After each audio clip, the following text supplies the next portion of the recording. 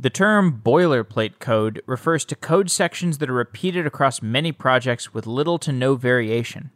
Every developer is familiar with boilerplate code, whether it be pom.xml files in Java or setting up React.js applications. Tweaking boilerplate code for every project is inevitable. Actually, the company Wasp believes writing boilerplate code doesn't have to be part of web app development. Wasp is an open-source, declarative DSL for developers who want modern front-end, back-end, and deployment experiences without writing boilerplate code. With Wasp, you can describe high-level features with Wasp DSL and write the rest of your logic in React, Node.js, and Prisma.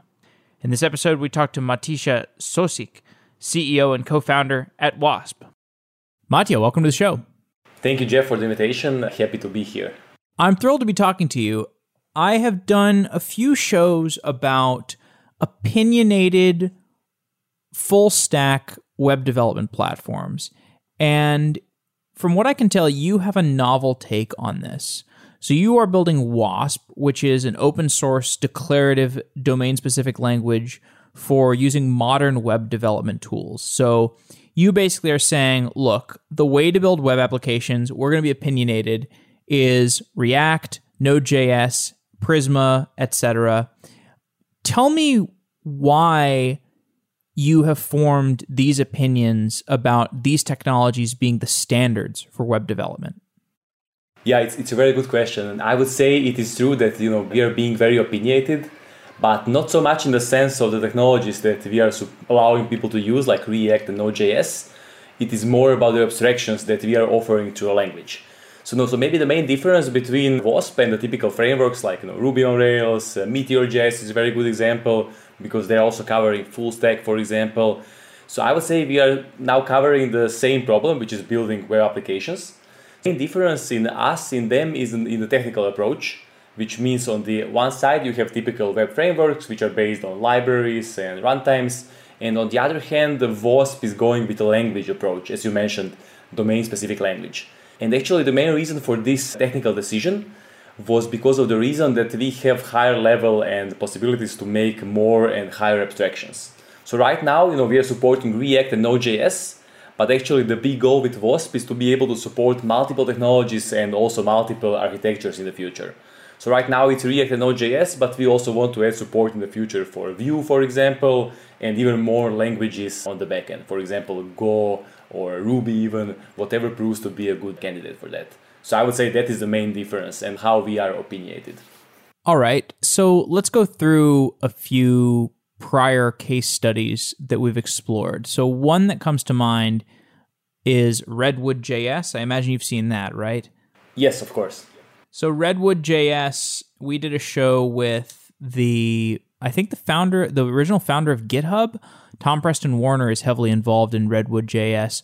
So that takes an opinionated approach to web development. Can you use that as a data point of comparison? Yes, exactly. I'm happy to do so. So I would say for that, very good examples of modern and up-and-coming frameworks are Redwood that you mentioned. Another one is also Blitz.js. And I would say the main thing with them is that they are both also full-stack frameworks, which means they are covering both front-end and back-end, which is also what is Wasp doing. Especially, since we have actually, we had Ruby on Rails, everything started back then, and when everything was on the server side, everything worked perfectly, and Ruby on Rails was the perfect solution. But then, as we evolved in the sense of the technology, and we got this big division on the front-end side, which became much more heavy and much more client-oriented, and server became more as a data storage, which is serving data to the front-end. So I would say, with this evolution, we actually got a big gap between front-end and back-end. And there was much more need for solutions to manage the state and do it independently. And there was a lot of new ways and a lot of new necessities introduced for developer to be able to build a full stack web application. So I would say, again, after the technology has evolved a lot and we are starting to see some patterns in how full stack web apps are being built, now we feel actually, there is a new trend towards, let's say, next generation of Ruby on Rails, which is actually supporting that kind of development, with all the best practices, opinionated, but supporting the modern full stack architecture and environment. So I would say in that sense, we are also going after the same trend.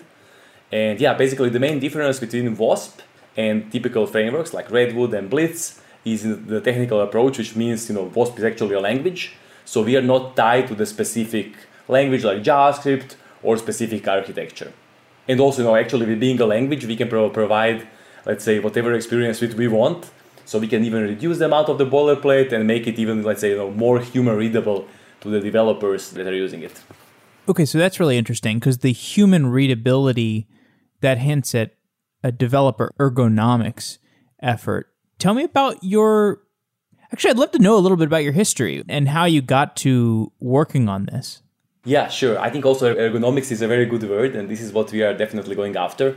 But yeah, let me first share a bit about the founding team and what was our background. So the creators of Wasp, it's me and my twin brother, Martin.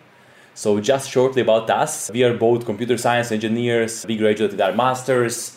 And during university, we worked in companies like Google and Palantir, doing our internships there.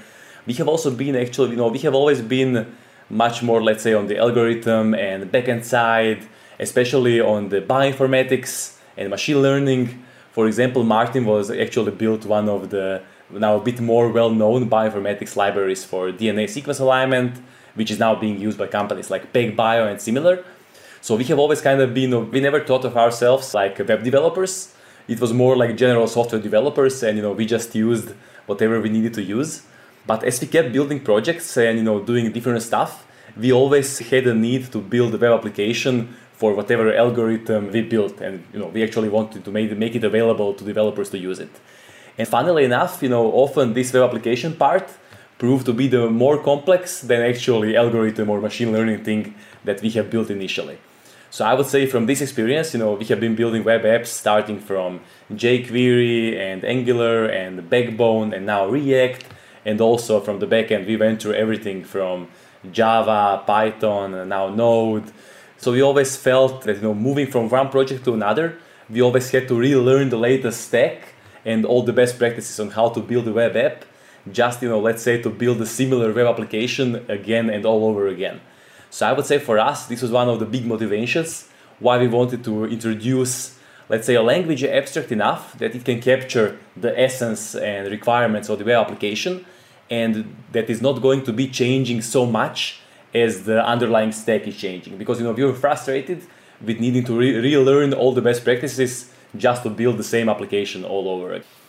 Can you tell me a little bit more about those points of friction that you encountered in developing web apps over and over again?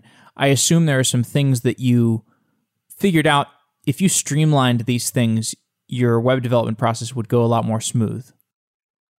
Yes, definitely. I would say there is multiple things that we have encountered so far, and I believe there are more that we don't have so good understanding yet, but we will get it in the future. But for example, building a typical CRUD application. So we have been building mostly single page applications, which means having a client, a front end, and then also dedicated backend server for the data. So I would say especially, one thing is just to learn the latest framework. For example, is it Backbone or Angular or React? So this is what takes a certain time. And then on the other hand, we have also been, let's say, typically it is authentication and communication between server and the backend, pages, routing. There is always a set of best practices on how to do and build stuff around that, especially with focus on the security and performance. So I would say these are one of the most common things that we believe are the patterns right now in web application development. So this is what we are targeting with Wasp right now initially. Gotcha. Another data point. Do you know Wasp-Lang? Yes, of course.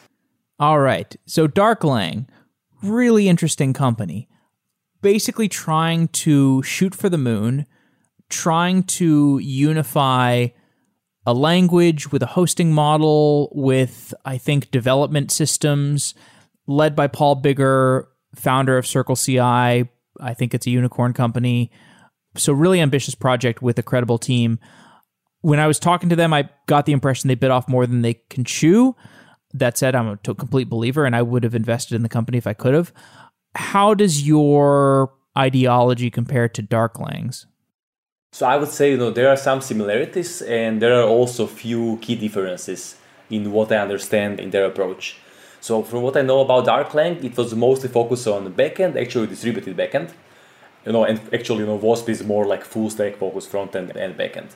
But maybe the main difference with Dark, it was, in my understanding, a general programming language. So they actually built a new language from scratch. So the main difference with Wasp is that we are not trying to do that. Wasp is not a general programming language. Mentioned in the beginning, domain-specific language.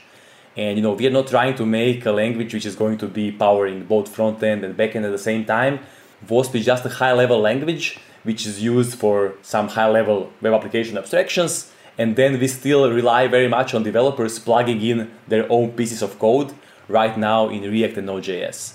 So I would say, that also allowed us to move the initial version of Wasp pretty fast, and also now to move faster, because we are not trying to build the whole solution from scratch, and we are very much focusing on the interoperability with the existing stack.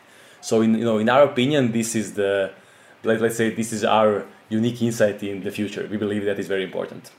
All right. So we're easing into the conversation. You're working on a full stack web development platform with an emphasis on open source defaults. Before we get into that business model, are you thinking this is going to be a unified hosting and front-end framework? Yeah, so Wasp is not a front-end framework. Full stack framework.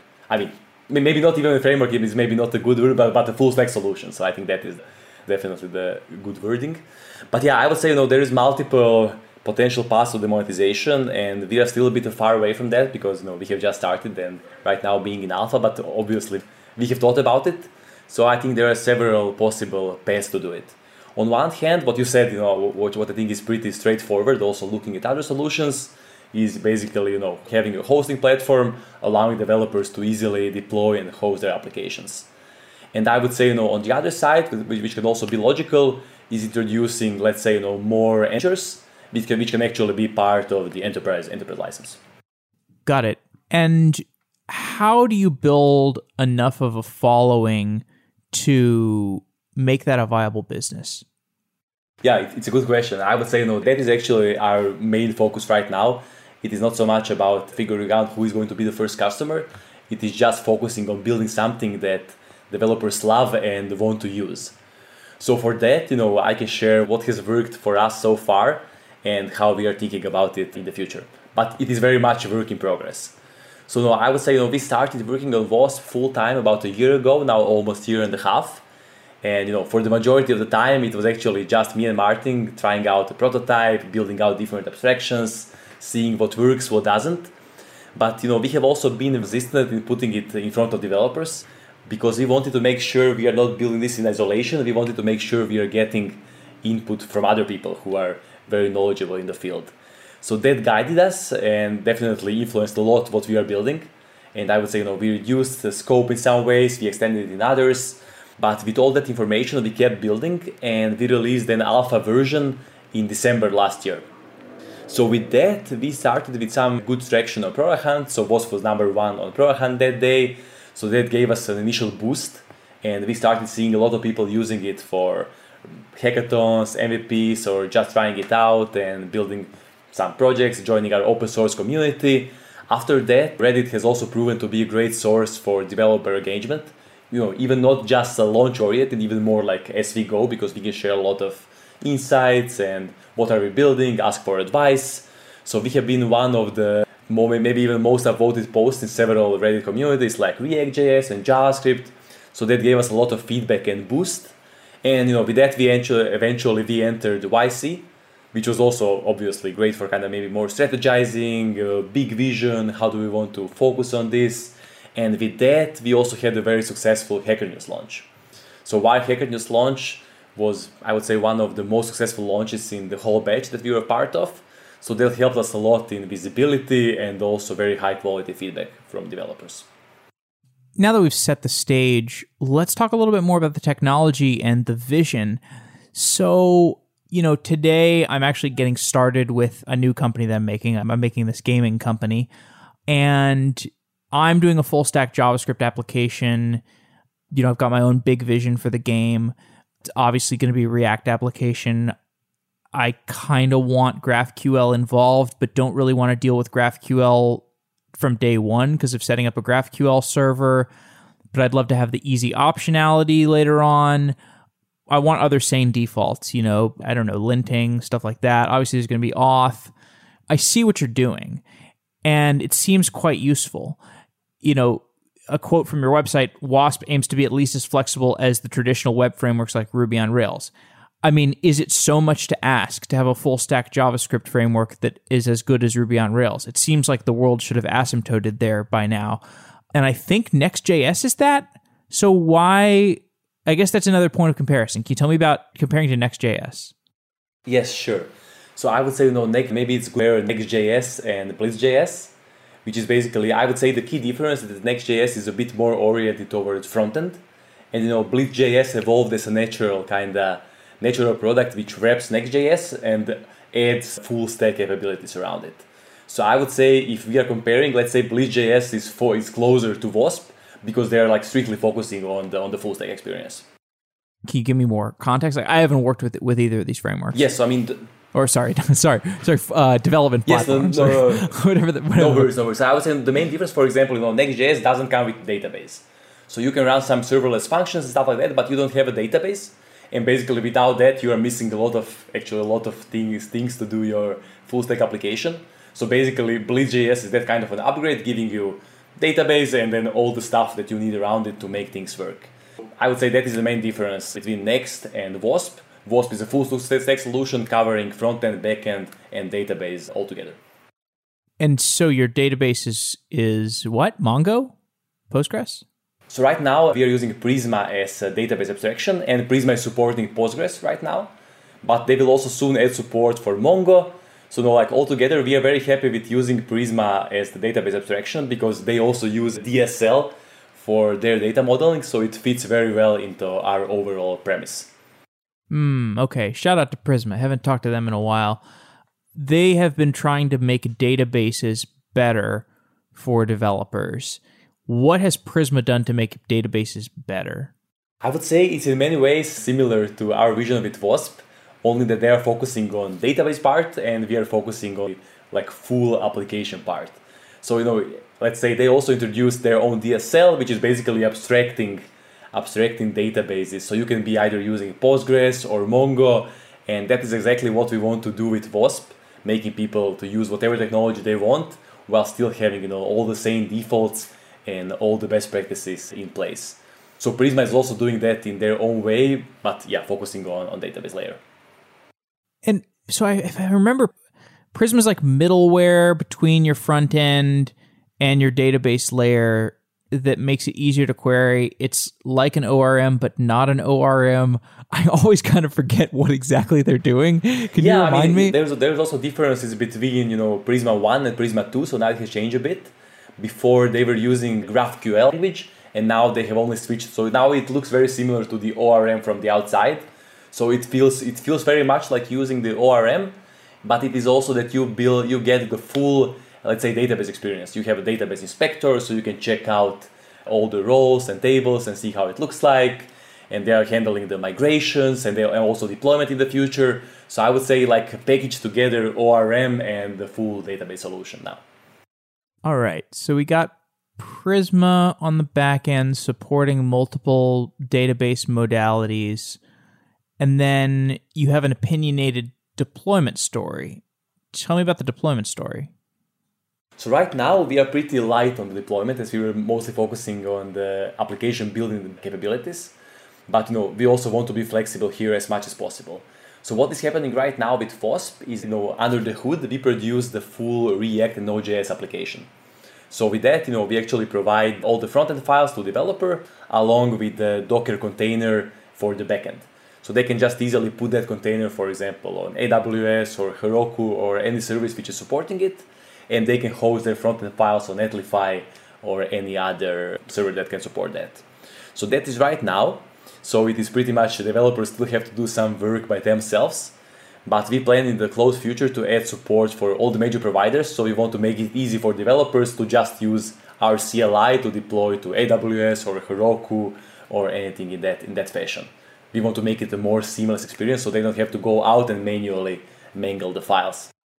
Okay, so put it all together for me. I get opinionated front-end stuff, opinionated back-end stuff, and opinionated deployment stuff. what does that give me as a developer? What's my experience using Wasp? So yeah, I think it is exactly what you said. It is basically having best practices for building web application while still having enough flexibility to use technologies like React and Node.js and write your custom code. So it is very similar to the mission of any web framework because any web framework has to be opinionated to provide some value. So I would say we are doing the same, but only with the focus on, on the current state of the technology, current architecture, and with the extra level of abstraction that can support more technologies which might come in the future.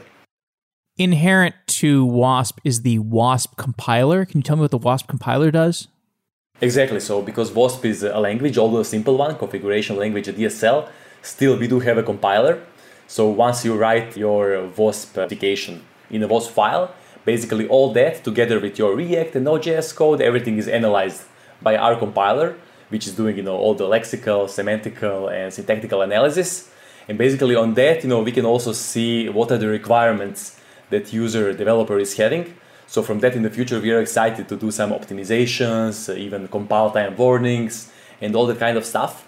But what is important is that right now we are generating the end code in the today's modern technology. So right now we are generating the full application in React and Node.js along with all the deployment artifacts that are needed.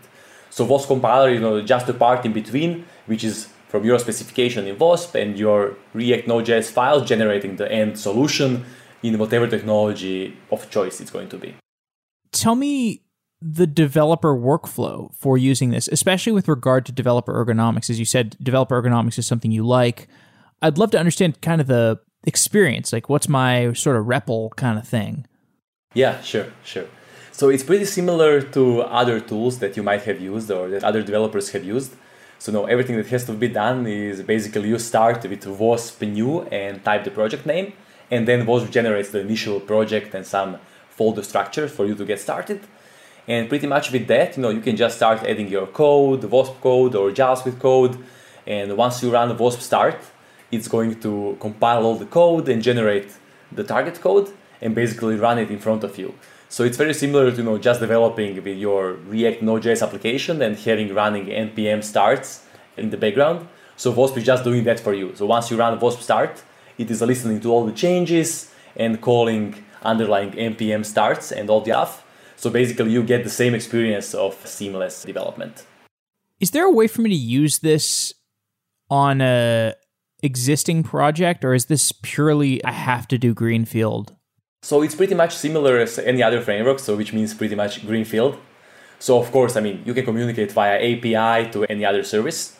And also I think there is possibility to, do some inspection with Prisma on databases. So basically you could start with an existing database, but we haven't gone much into that yet. So for now, it's mostly greenfield projects. And how much boilerplate does it give me? Kind of what's my out of the box experience, and then kind of my, hello world experience, and then how do I go from there? So of course it's hard to put an exact number on the lines of code and how to compare it. We love to say that we are going for this 10x experience and 10x less amount of lines of code, and sometimes it's true, sometimes it isn't yet. But I would say it's ranging kind of from 5x to 10x, depends on the project, and it's going to especially be changing in the future. But I would say, what is the biggest value? It is not just in the sense of the start and, having to write less code. I would say the biggest value is having to maintain less code. Because, once you have less code that is written and there you have some higher level abstractions, so you don't have to write, all the boilerplate, that means that you are having less code to maintain in the future as the libraries are going to change. So I would say that is the biggest value of Wasp moving forward. And what kind of feedback have you gotten from people?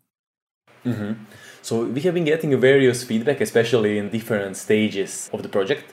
Especially in the beginning, once we have been saying that Wasp is a new programming language for building web applications, we realized a lot of people got afraid of a new programming language for building web apps because it sounds like something general like Python or Java, and now it's going to be something that you have to learn completely from scratch, and you won't be able to use anything that you have known before. So from that feedback, we have learned that we have to focus much more on the interoperability with the existing stack. So once we started saying, look, Wasp is just a simple configuration language, which allows you to specify stuff quickly and easily with less code, but you still have the full flexibility of using your favorite technologies like React and Node.js. People started getting it much better and they started becoming much more excited about it. So I would say that was the biggest learning from us and the biggest shift in feedback. Of course, with every new technology and every new framework, there is always this moving from alpha version and bridging this gap, coming to beta and 1.0. So this is definitely something that we have to go through. And people can often be worried, is it flexible enough? Can you really provide this flexibility of Ruby on Rails and similar frameworks? So I would say, step by step, we are proving that we can. And also with more examples we have and more applications running, it's going to become more clear how is Wasp actually running and what kind of benefits is it bringing. What are the biggest barriers between where you are today and profitability? So I would say for that, the first step is developer adoption. So definitely without developer adoption and developer validation, if there are no people using it, we cannot think about monetization. So this is also, as I mentioned a bit before, this is what we are focusing right now, building a product, a solution which is going to be very ergonomical for developers and like very much to their taste. And once we have that, and once we have that validation from other developers, I would say this is a very good cornerstone for thinking about monetization. I'm kind of curious about what you're seeing in the capital markets. So this was sent to me by, I think it was Tyler at Abstraction, right? That's who connected us? Yes, exactly. Okay, right. So he invests in developer tools and he sent me Wasp. I'm definitely not disappointed. I think what you're working on is really cool. But if you bring this to market and you say, hey, look, we're building this full stack framework thing. I don't want to say framework anymore. Yeah. Developer experience platform. I'm doing your marketing for you. Yeah. Is this enough? Can you say, hey, we want to raise a seed? Can you say, hey, we want to raise a Series A? What does the market need to see today? Yeah, so actually, I would say there is maybe few thoughts around tools like this. On one hand, there is Ruby on Rails that never monetized, solution like that. Then, for example, Meteor.js was a great success, and they were also a company that was going to monetize. And today we have Next.js, which is even a more front-end based framework. And again, they are a very successful story in sense of the company building and even monetization. So I would say there is multiple good models that we can point to and learn from. Especially what we love to use as a model is Terraform, because Terraform is also a configuration language which is doing abstraction, only they did it on the sense of the infrastructure. And we are actually looking to do the same but for the web applications. So I would say that's where the model we are using the most and going after. So this is also how we are seeing, let's say, how we can show to other people the potential of the market. You bring up a really good point. Ruby on Rails was never monetized. Imagine what would have happened if Basecamp would have said, hey, we're going to make a hosting platform specifically for Rails. Yes, exactly. It's a very good question. And I think that there's a lot of theories and conspiracy theories around that, why that didn't happen or how it could have happened. So I would say nobody can really tell the right reason, except the founders and people closely involved. But yeah, it sounds like a very potentially exciting opportunity. Can you tell me some of those conspiracy theories? You can discredit them or discount them by saying this is a conspiracy theory, but I had actually never even thought about that. Yeah, no, I'm just kidding. I don't know, maybe some super shady conspiracy theories. I would say, it's mostly about people saying that, it was byproduct of Basecamp and people were mostly focusing on Basecamp, so maybe it wasn't their top of the mind to monetize. Also on the other hand, when Ruby on Rails came out and when things were a bit more focused on server side, I would say, there was less of moving parts, so maybe it seemed like there was less space to add value and potentially monetize. So I would say those are the main thoughts that I kind of encountered when thinking about it and also investigating about it. All right. And so when you look at the Vercel business, Vercel just did a Series C. I would argue much of Vercel's value is connected to Next.js. Obviously, they have a very comprehensive platform with a ton of interesting roadmap ahead of them, but the Next.js tie-in is very powerful, especially when you consider these sort of high-level template-like things that they're introducing on top of it.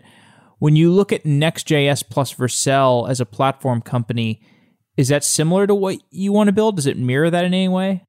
Yes, I would say in some sense yes, because obviously they're targeting developers and they're streamlining the development of static websites and, as you mentioned, provide all the tooling for that. So, we would love to add value in the similar way, only focusing on the full stack web applications. So I would say in that sense, definitely, yes, it's a very good role model for us to go after. And when you look at the market, so you see Vercel, you see Netlify, I think those are the two businesses that are closest to what you're trying to do. There's a few other things. There's a few other hosting platforms that I've seen that are really interesting. I invested in Render. I really like Render. Where's the white space? What is not being covered by these companies? Yeah, also I would say there is also a difference between hosting and all the tooling that goes around deployment.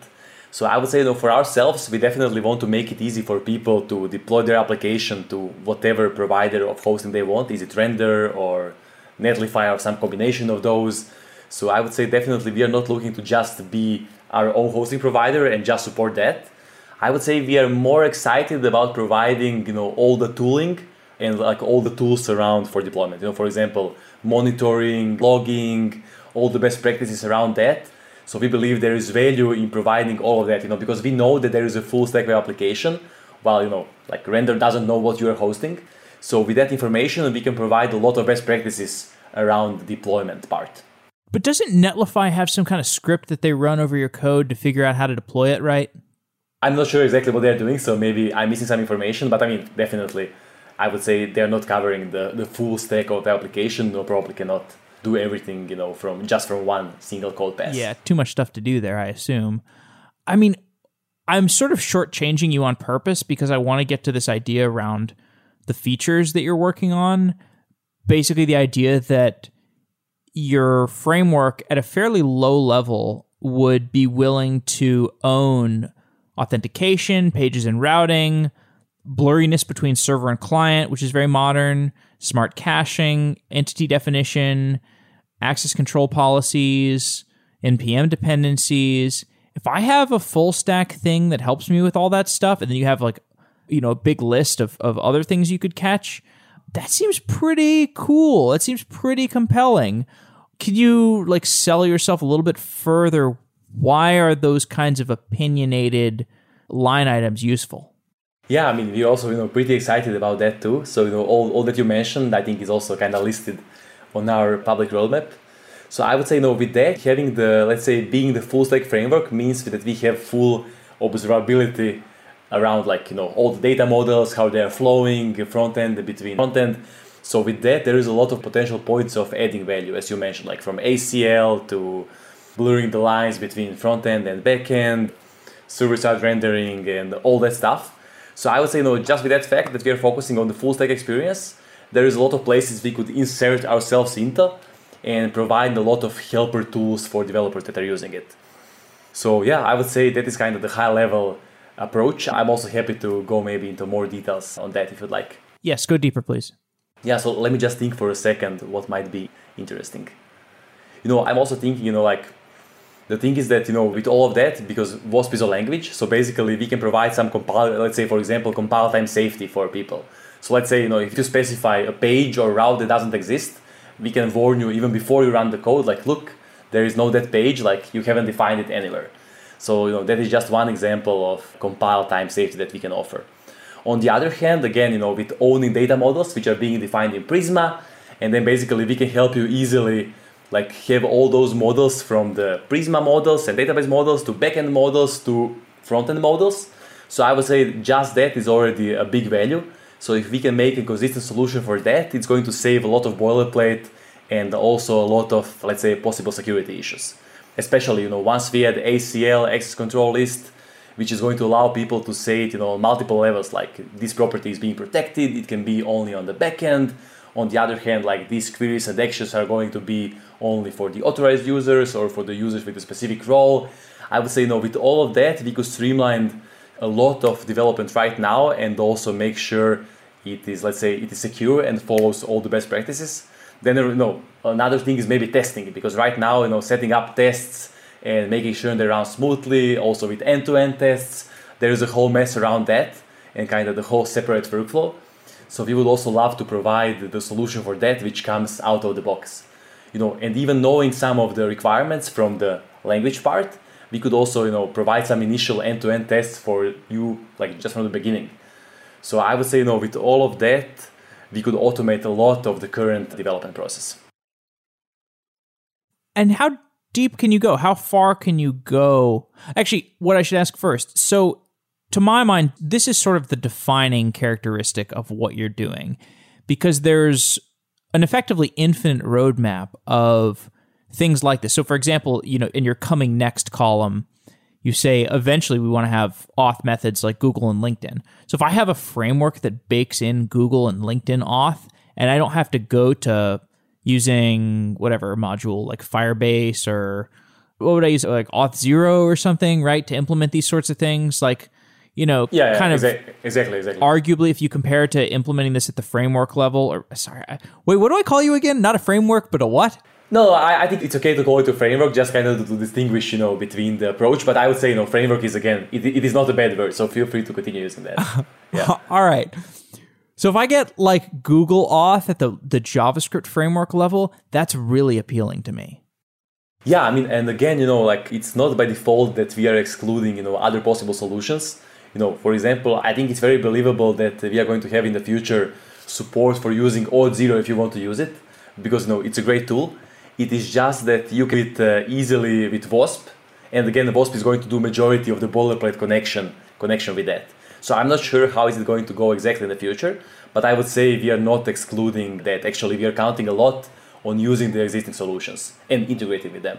And, just to jump out at another thing that is coming soon or coming next in your roadmap, server-side rendering. So server-side rendering to me feels like basically a bottomless problem, because if you think about the kind of the ideal use case, ideally you have the server-side rendering all of your pages, right? I mean, like in an ideal world, it's not really possible, but that's what you would ideally have, right? Yes, exactly. Ideally, you would have any front-end side rendering, because it's kind of taking more time. But yeah, as you know, with Next.js and the other solutions, let's say it's now very popular again to go into server-side rendering after people have experienced the problems with single-page applications. And I would say it's especially relevant for sites with a lot of content. So basically, you don't want to wait all the time for that content to come and to render, especially for sites which are open to anybody to just come and read all that content. So I would say for us, on one hand, it was not super critical in this stage when we are focusing on just single-page applications, which are typical CRUD applications. But also moving forward, we think it's going to be important for being able to have nice and good performance in our applications. So we definitely want to make it easy and smooth for people to use that. And if you are able to bake in something like Google Auth at the framework level, presumably that kind of work is going to further your server-side rendering efforts, right? Like if you can make more assumptions about what's going on in the infra, you're going to be better at rendering on the server. Well, yes, I think so, because the know we more in advance, the know we can prepare on the server and just send it to the client. So the language of your DSL, like, because this is a DSL, actually, we should double down on that for people who don't really understand what we're talking about. You have a .wasp file format. Why do you have your own file format? Explain what a DSL is more broadly and why it applies here, and like what your DSL does. Sure. I'm happy to. So just to start with the formal definition of DSL, or domain-specific language. So it means, so we have general programming languages on one side, which is your typical Java, Python, or JavaScript, which are basically Turing-complete languages, which means you can write any computation in them.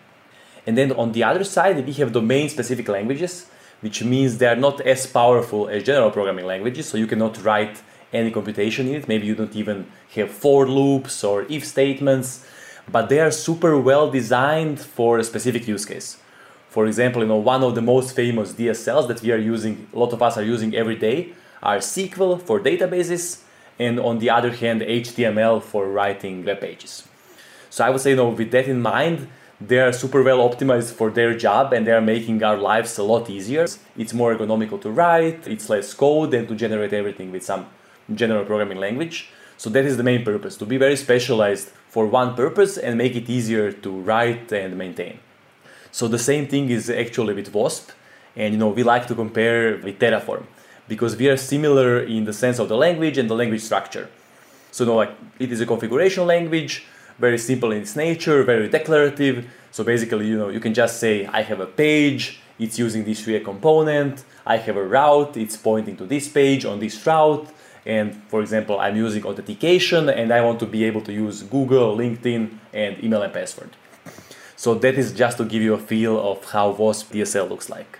We can even say right now it is like a nice JSON, and we could probably have one-to-one connection with JSON, but we are just having this format because it is easier to write for developers and also more human readable than just a pure JSON, which easily and quickly becomes very nested.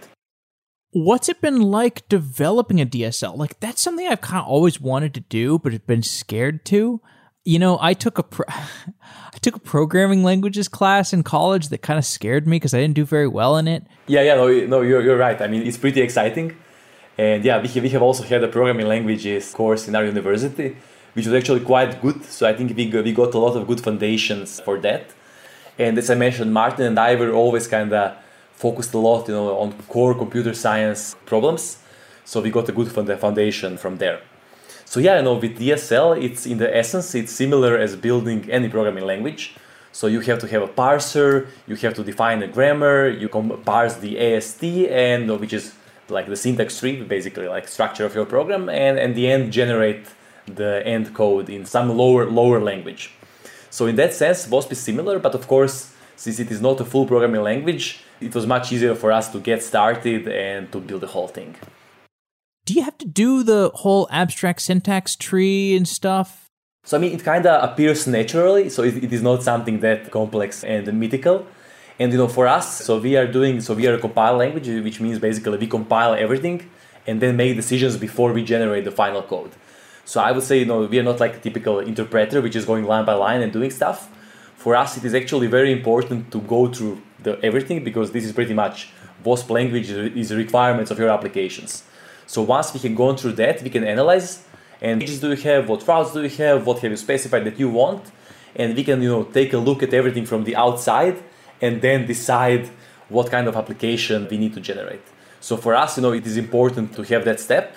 And as I said, also, it is not actually that complicated when you are implementing it and using it. What's the status of the company today? What's the hardest thing you're working on? Yeah, I would say there's multiple hardest things that we have in front of us. I would say especially before, it was getting the language on the ground and making sure that our initial abstractions make sense. Also, we are using Haskell to build our compiler. So we have been using it before, but it was never like on a full-scale production project. So we also needed to take some time to learn the practices, figure out how to set up the project. But once we have done that, we are now pretty quick and we are utilizing all the features of high-level functional language. So it seems to be a really good fit for writing a compiler. So we are very happy that we chose it for this task. On the other hand, of course, it's mostly about communicating with developers, setting up the right strategy for that, setting up all the right channels. So, we are putting a lot of focus on being very open source friendly. So we are making sure to put all issues on the GitHub, foster discussion on our Discord community. So I would say we just want to make sure that we are making these things right and that we are being open and inviting to developers and giving them all the tools they need to engage with us and start contributing to the project. When a developer tries out Wasp and they say they don't like it, or you see that they churn out, do you have an understanding of why they're doing that? Yeah, we are trying to get it as much as we can, so it's very important to get the feedback. Actually, what we have experienced is that people are much more skeptical of Wasp before they try it. Especially in the beginning, as I mentioned, people were afraid of this approach with a new programming language, and they thought it couldn't be flexible enough, and it's going to be too much to learn. So I would say most of the people who didn't like it were the ones who haven't tried it beforehand. So once they tried it, a lot of people actually gave us positive feedback and said it was easier than they expected. Let's zoom out. I want to just ask your opinion on some stuff going on in developer tooling. We talked a little bit about the hosting platforms, Render, Vercel, Netlify. So have you looked at Replit? Do you know Replit?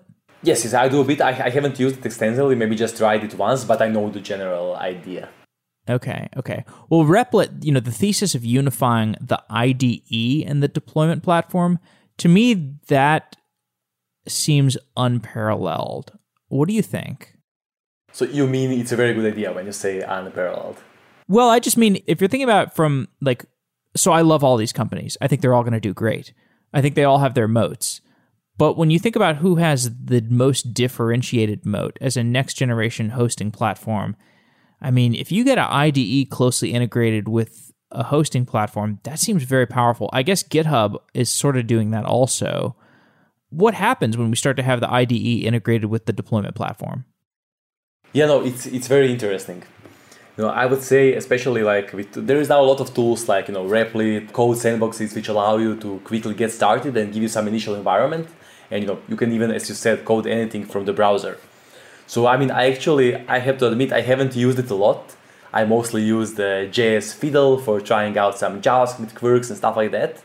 Maybe I'm a bit more old school developer, and I love to use my Vim and my terminal locally. So I would say for me, for production projects, I would still prefer to have my local setup. And from our feeling, our developer circles, we know that they love to have that control for themselves, especially when working on production level projects. But I also do believe that in the future, things are going to become much more integrated together, as you said. Now, it is just a question of what is going to be that path, what is going to be that intermediate step, which is kind of changing us from more locally based environment to altogether integrated environment, which I would have to think a bit more about that to give maybe a smart answer on that. Any other developer tooling systems that have really stuck out to you recently? Sorry to put you on the spot. No worries. I would say there is a lot of stuff, and especially me and Martin, we are big fans of open source, and we have always loved a lot to sharpen our developer tools. So as I said, I'm a big Vim user. Martin is Emacs user, of setting together our kind of workflow and all the stuff that we are using. So maybe one big thing for us, it was a language server protocol that is right now being popularized and used by all the editors. So that is also one attempt and successful attempt in streamlining the solution in the sense of editors. Because before every editor had their own completion for different languages and different solutions. And right now with this approach of the language server protocol, which means that you're having one logic for providing auto-completion for a certain language, for example. And I think that is brilliant. Because with that, it is not that every editor now has to implement their own solution. They can just plug into this existing LSP, language server protocol, and get all the goodies from that. So I would say, I think that is great. I love it. And this is in some way also how we are thinking about Wasp. Let's say Wasp being that protocol for defining abstractions in the sense of an application, and then again, different tools can plug in with that. Do you know what is GitHub doing right now? What is GitHub going to be? What is it offering us in terms of developer abstractions? I saw this AI coding thingy yesterday that launched, but I was traveling, so I couldn't really go into it in detail. That looked kind of important. Yeah, definitely. No, I mean, GitHub is, as you said, they're also trying to integrate more and more, which is completely logical with what they're doing. We're also using GitHub Actions for our deployment and building stuff, so it is very useful.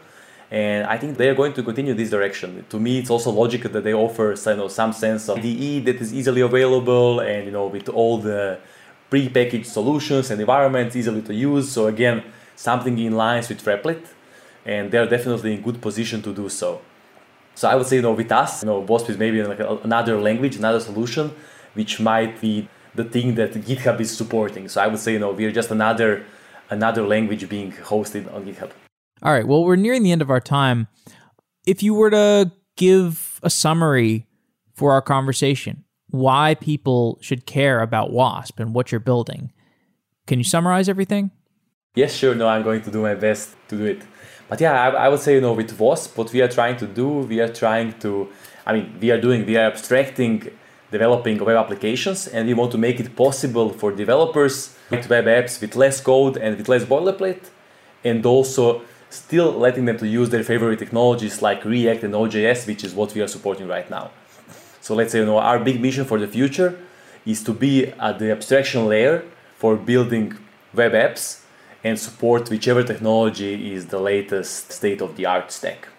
All right. Well, it's been a real pleasure talking to you. You have anything else to add? No, I think everything good. And also thank you very much for inviting me. I enjoyed the conversation and you had very thoughtful questions. Okay. Look, it's been a real pleasure talking, and I'll be following it closely. I kind of wish I could use it on my current application. Maybe I can. The extra compilation step kind of worries me. It's a little unfamiliar to me. Is that okay? Yeah, no, definitely. I would say what should worry you more is that we are still in alpha right now. All right. But compilation is very straightforward, and like any tool right now, even when you run npm install, a lot of stuff is just happening in the background. So I would say we are not that much different than other tools. Okay. All right. Well, hopefully we can check in 6 months or a year down the line and the product's completely different. Yeah, definitely. Happy to stay in touch.